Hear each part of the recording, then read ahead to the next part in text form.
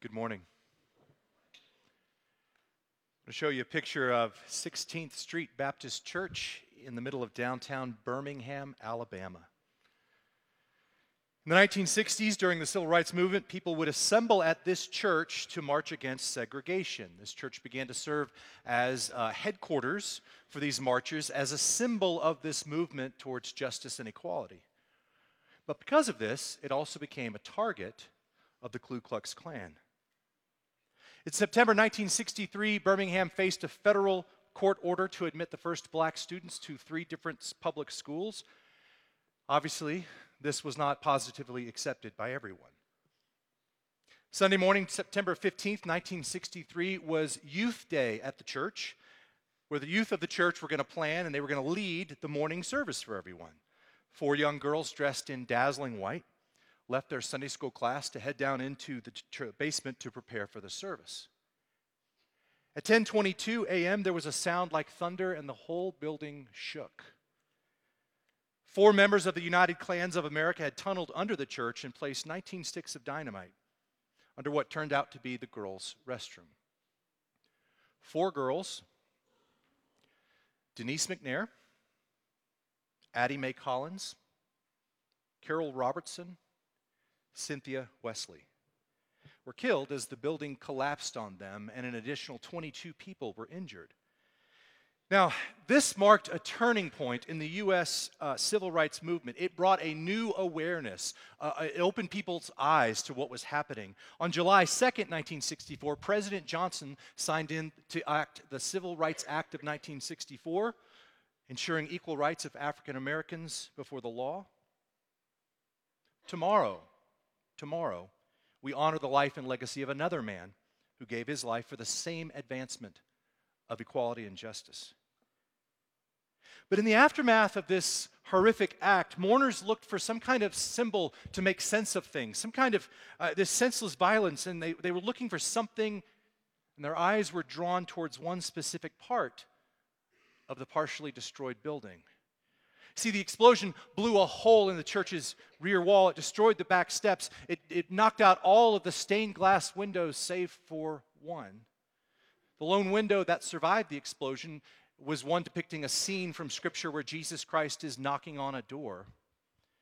And this stained glass window was intact except for one part. Do you see it? What's missing? While the window still stood, the bomb had blown straight through the face of Jesus Christ. And where once was the face of Jesus, the blast had left only a gaping hole. What do you do when the face of Jesus becomes hard to see? When it changes? Maybe you've seen the face of Christ before, but then all of a sudden something comes into your life unexpected that kind of rips everything apart and you can't see him anymore. Or maybe his face, where it once was so clear to you, is now just a gaping hole. Or maybe you've been watching him and you just can't get a handle on what he looks like. What is he doing? Where is he? What do you do when the face of Christ is changing? We are revisiting now and returning to the Gospel of Mark. Mark wrote a gospel of the account of Jesus Christ, what he did and why, and he's asking 3 questions that we've been trying to answer as we walk through this book. Who is Jesus? Why did he come? And what does that mean for my life? Now, in the fall, we walked through the first 8 chapters of Mark, where it seems like the dominating question is, who is Jesus? And no one can figure it out. We saw his disciples begin to recognize that and begin to see the face of Jesus and come to understand who he was. But now, as the disciples understand who he is, they begin to answer that last question. Well, wait a minute. If he's really who he says he is, what does that mean for our life? And that's what the next 5 to 7 weeks are going to be here at Pulpit Rock, is walking with Jesus as he begins to turn our hearts towards that question. Now, Jonathan and Kyle kicked off 2020 challenging us to own our own spiritual journey and to take the next steps this year in our following of Christ. I especially like something Kyle said. Kyle said, we don't need a perfect strategy or 5-point spiritual growth plan to become who God created us to be. We just need what? a next step.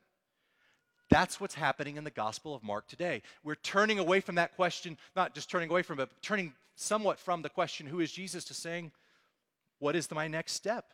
What is following Christ going to look like?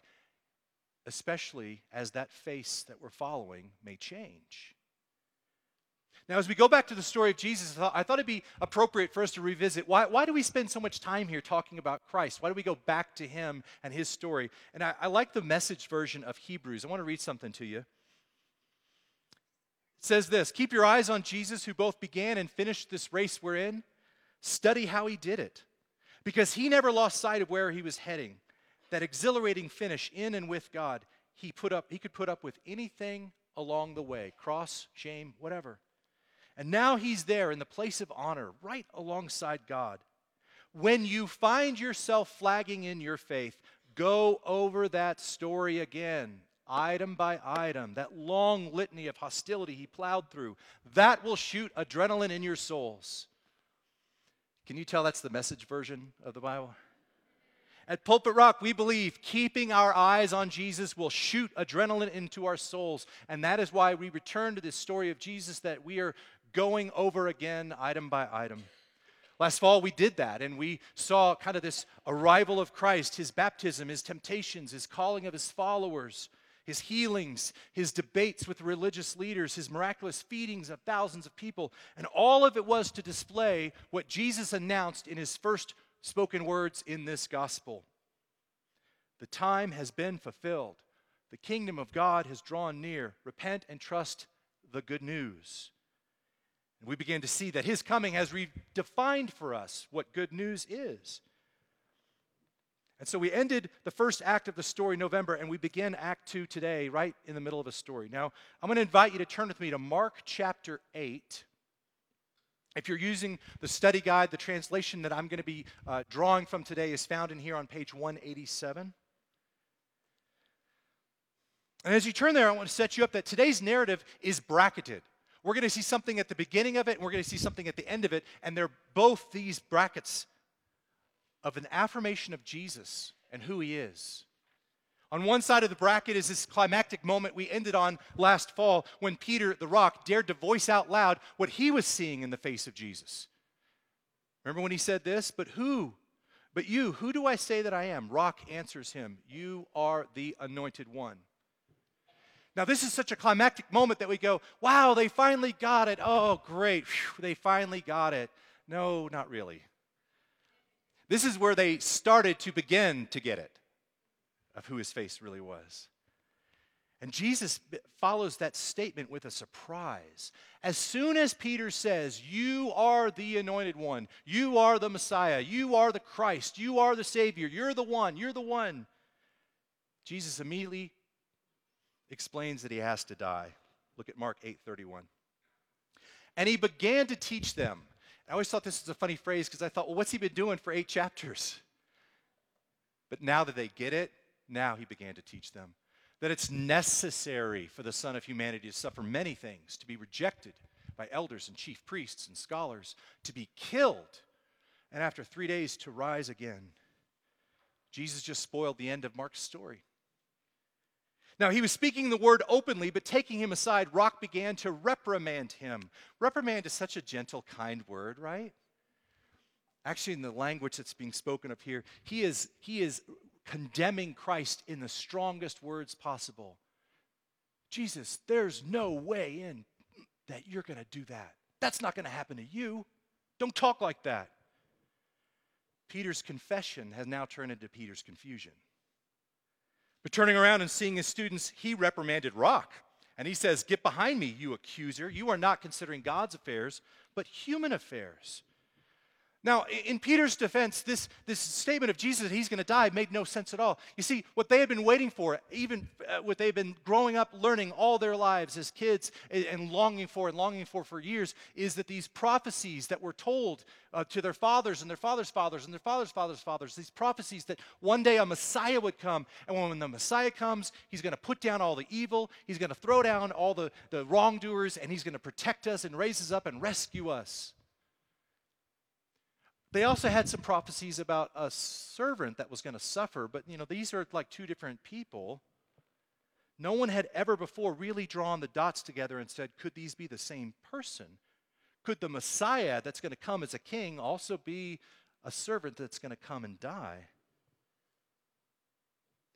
This is why Peter responds so strongly, because the Messiah that suffers and dies is not the face he's been following. All last fall, chapters 1 through 8, we saw this Jesus of power, right? He speaks to demons and they flee. He heals people. He raises people from the dead. And this is a man of power. But after Peter's confession, something begins to change and we see a different Jesus. His face is changing. But there's more to come, because in the ancient world of this time, there was an expectation that followers would look like the one that they follow. They would follow his teachings, his mannerisms. They would take on what he does. So if you knew what Jesus did, you would know what the followers would do. Your life would take on his likeness. And Jesus says, well, here's the next steps of following me. Calling for the crowd along with his students, he said to them, if any want to come behind me, they must deny themselves, pick up their cross, and follow me. For those who want to save their life will lose it, but those who lose their life because of me and the good news will save it. It's as if Jesus is saying, well, now that you understand who I am, here are your next steps. Deny yourself, take up your cross, follow me, lose your life. These are not fun next steps. I looked through our reflection guide and the next steps we're offering you for next year, and none of those 4 were on there. These aren't steps that we expect, and they weren't the steps the disciples expected either. This is not the face they've been following. This face is changing and falling apart. And he said to them, I assure you, some of those standing here will not taste death until they have seen the kingdom of God come with power. Now, there's something interesting that you see here. In 3 of the 4 Gospels, we have Matthew, Mark, Luke, John. In 3 of the 4 Gospels, that exact statement is used to introduce the story I'm about to tell you. And each time it's told in the immediate context of questions about who Jesus is and about Jesus starting to talk about suffering. So all these 3 things happen together, and then we have this story. Mark 9:1. And after 6 days, I want to pause here for a second because I wanted to tell you something about the book of Mark. You understand, as we've talked about some this fall, that the Gospels were not written just to have some historical accounts. These are not just Jesus did this and did this and then this and then this. Yes, they represent historical accounts of what happened with Jesus. The Gospels were written because the eyewitnesses were dying. We had to capture this stuff. But Gospels are written with a purpose. They have an agenda behind them. They have a reason for existing, and that is to help people answer those questions. Who was Jesus? Why did he come? And what does it mean for our lives? And so each gospel has a different flair to it, a little flavor to it, and they focus on some different things. One thing that Mark has done a lot in his gospel is he likes to connect Jesus with Moses. He likes to kind of draw those attachments to them. And so Moses is kind of like a prefigure of Christ to Mark. And so when he uses this phrase 6 days, I think, in my opinion, he's reminding us of the story of Moses going up on Mount Sinai, way back in Exodus 24. For 6 days, the cloud covered the mountain. And on the 7th day, the Lord called to Moses from within the cloud. So after 6 days is kind of cueing us that we're about to hear some divine human communication. So I just want you to make sure you're ready for this. 6 days, Moses, a mountain, a cloud, and the Lord shows up. 6 days, Moses, a mountain, a cloud, the Lord shows up. Moses, mountain, a cloud, and the Lord shows up. After 6 days, Jesus takes Rock and James and John and brings them up to a high mountain alone by themselves. And he was transformed before them, and his clothes became shining, exceedingly white, such as no launderer on earth can so whiten. His face changed. And for a moment, these 3 got to see not who they thought Jesus was, not who they wanted Jesus to be, but who Jesus has been all along. And Elijah appeared with them, with Moses, and they were talking with Jesus. Why are Elijah and Moses here? I don't know. Some different theories are out there. One that I like the best is kind of that Elijah represents the prophets of old and Moses represents the law. And it's like they're both there to say, look, the prophets and the law, which you so revere in your faith, these were just precursors. We were just setting the stage. We're just the backdrop. Here's the main event. I like that theory. By the way, I think I've mentioned this, but Mark is my favorite gospel. And it's not just because it's the shortest. It's because Mark doesn't do what I want him to do. Mark doesn't give me enough detail about the things I want detail on. Mark skimps out on the dialogue. Like this verse right here. Elijah and Moses were talking with Jesus. What did they say? Give us something. I'd love to hear it. But something we've noticed about Mark is he often seems a little less interested in what Jesus said and did as he is in how people responded to what Jesus said and did, which makes sense because that's what he's wanting from us is I want you to respond. So instead of this conversation, instead of this amazing dialogue that we could have had recorded, Mark chooses to go with how Peter responded. So what did Peter say to this? And in reply, Rock says to Jesus, Rabbi, it's good to be here. Thanks, Captain Obvious. That's great. I just think this is so funny that in history, this is what Peter's comment is in this moment. Hey, it's good to be here.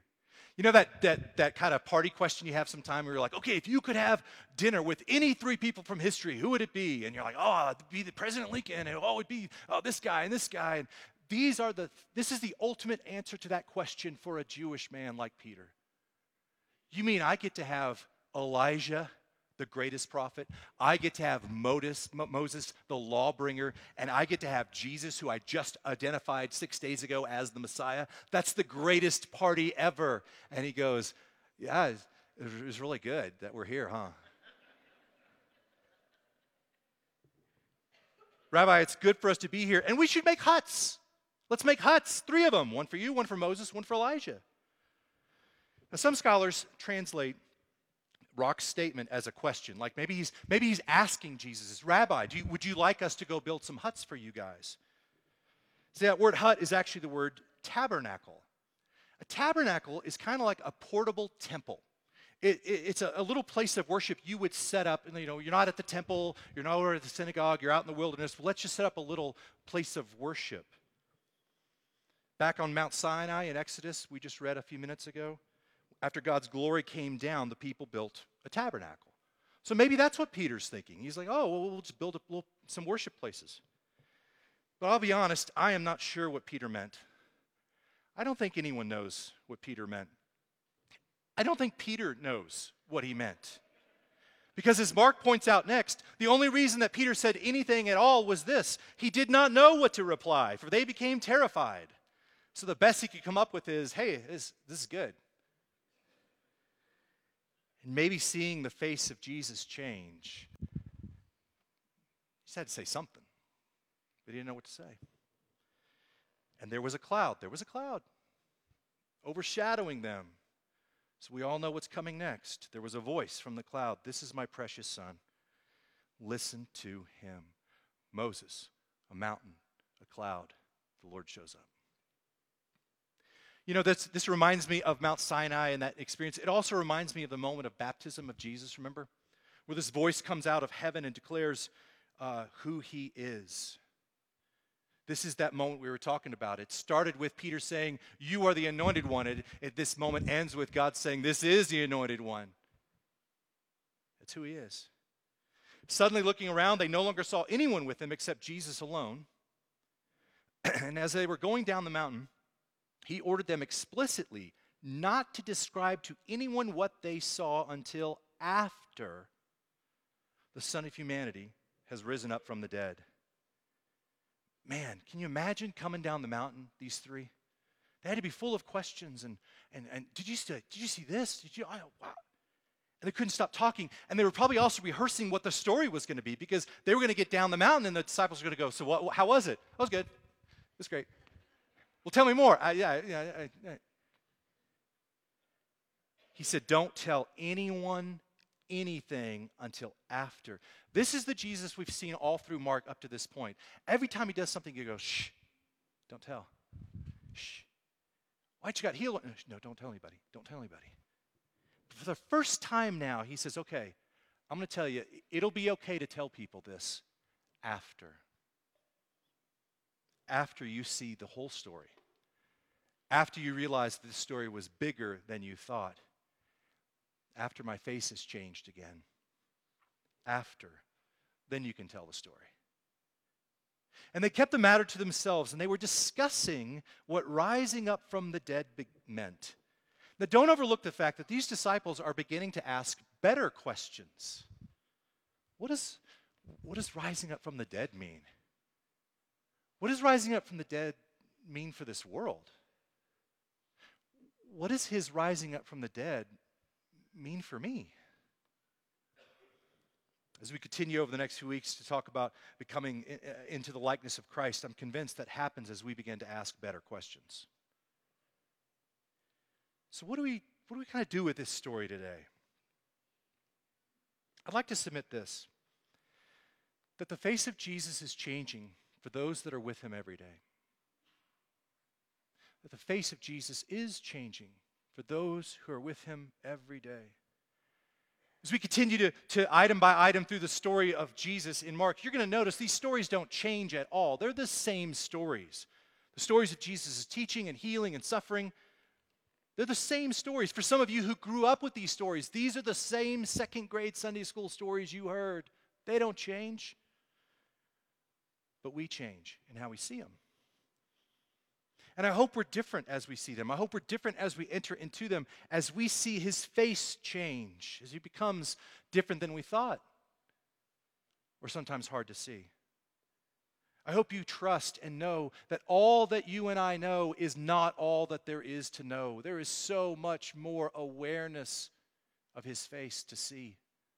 The good is still to come. And that's why we revisit the story of Jesus. It revitalizes us. It shoots adrenaline in our souls. I listened to a podcast recently with a guy who was talking about his marriage. And he said, I've been married for 34 years, but I'm not married to the same woman today as I was 34 years ago. It's the same person. She's the same woman, but she's not the same. And I'm not the same. He went on and said, I think that she's changed a lot during these 34 years, and when people ask me, how did you manage to stay married to the same woman for so long, I answer that they are wrong. She is not the girl I met in 1979. Those of you who are or have been married, how have you changed? For the better? Maybe some for the worse? You're not the same person you each married, right? You change, you grow, you see their faces differently. A few weeks ago, Jonathan reminded us that change is not always a bad thing, but it often feels like loss, right? Richard Rohr writes this about change. The word change normally refers to new beginnings, but transformation more often happens not when something new begins, but when something old falls apart. The pain of something old falling apart, disruption, chaos, invites the soul to listen at a deeper level. It invites and sometimes forces the soul to go to a new place because the old place isn't working anymore. But it doesn't feel good, and it does not feel like God. And we will do anything to keep the old thing from falling apart. And then he said this, in these moments of insecurity and crisis, shoulds and oughts don't really help. They just increase the shame, guilt, pressure, and likelihood of backsliding. It's the deep yeses that carry you through. Focusing on something you absolutely believe in, that you're committed to, will help you wait it out. For these disciples that morning, true transformation started when their face of Jesus began to fall apart. They wanted to do anything to keep the old thing from falling apart, even if it meant building some huts. But what Jesus was giving them was a powerfully deep yes they could focus on amidst all this change: the Son of humanity rising from the dead. So as we continue to enter 2020, looking how we can take steps towards the likeness of Christ in our lives, let me ask you two questions. How is the face of Christ changing for you? I hope it is. I hope you're continuing to see newness, and I hope sometimes even in the gaping hole, you trust what's there. And how is this face of Christ changing you? I hope also that as you look into his likeness, that it's changing you. You know, his face changes us when we bring to God our destructiveness, our prejudice, our hatred, our ignorance. When we bring to God everything in our lives that's not glorious, that's not beautiful, everything that's not dazzling white. When we bring to God our endless pride and our explosive anger, and just when we expect God to break us, the Son of God is broken instead. Look once more at the window. Do you see the light shining through the jagged edges? The face of Christ, while empty, is full of glorious light. This is the Jesus you follow this year, one whose likeness may change. And the thing about faces is this: you have to get up close and personal to see them. Let's keep looking at his likeness. Will you pray with me?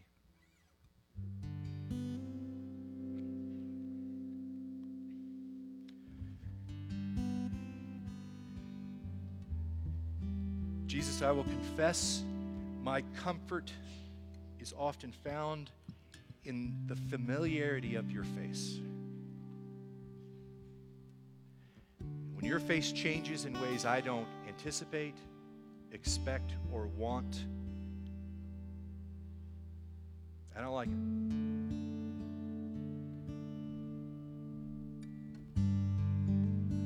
But I'm opening my heart to you this morning, Christ, to say, I am open to the fact that your changing face is changing me.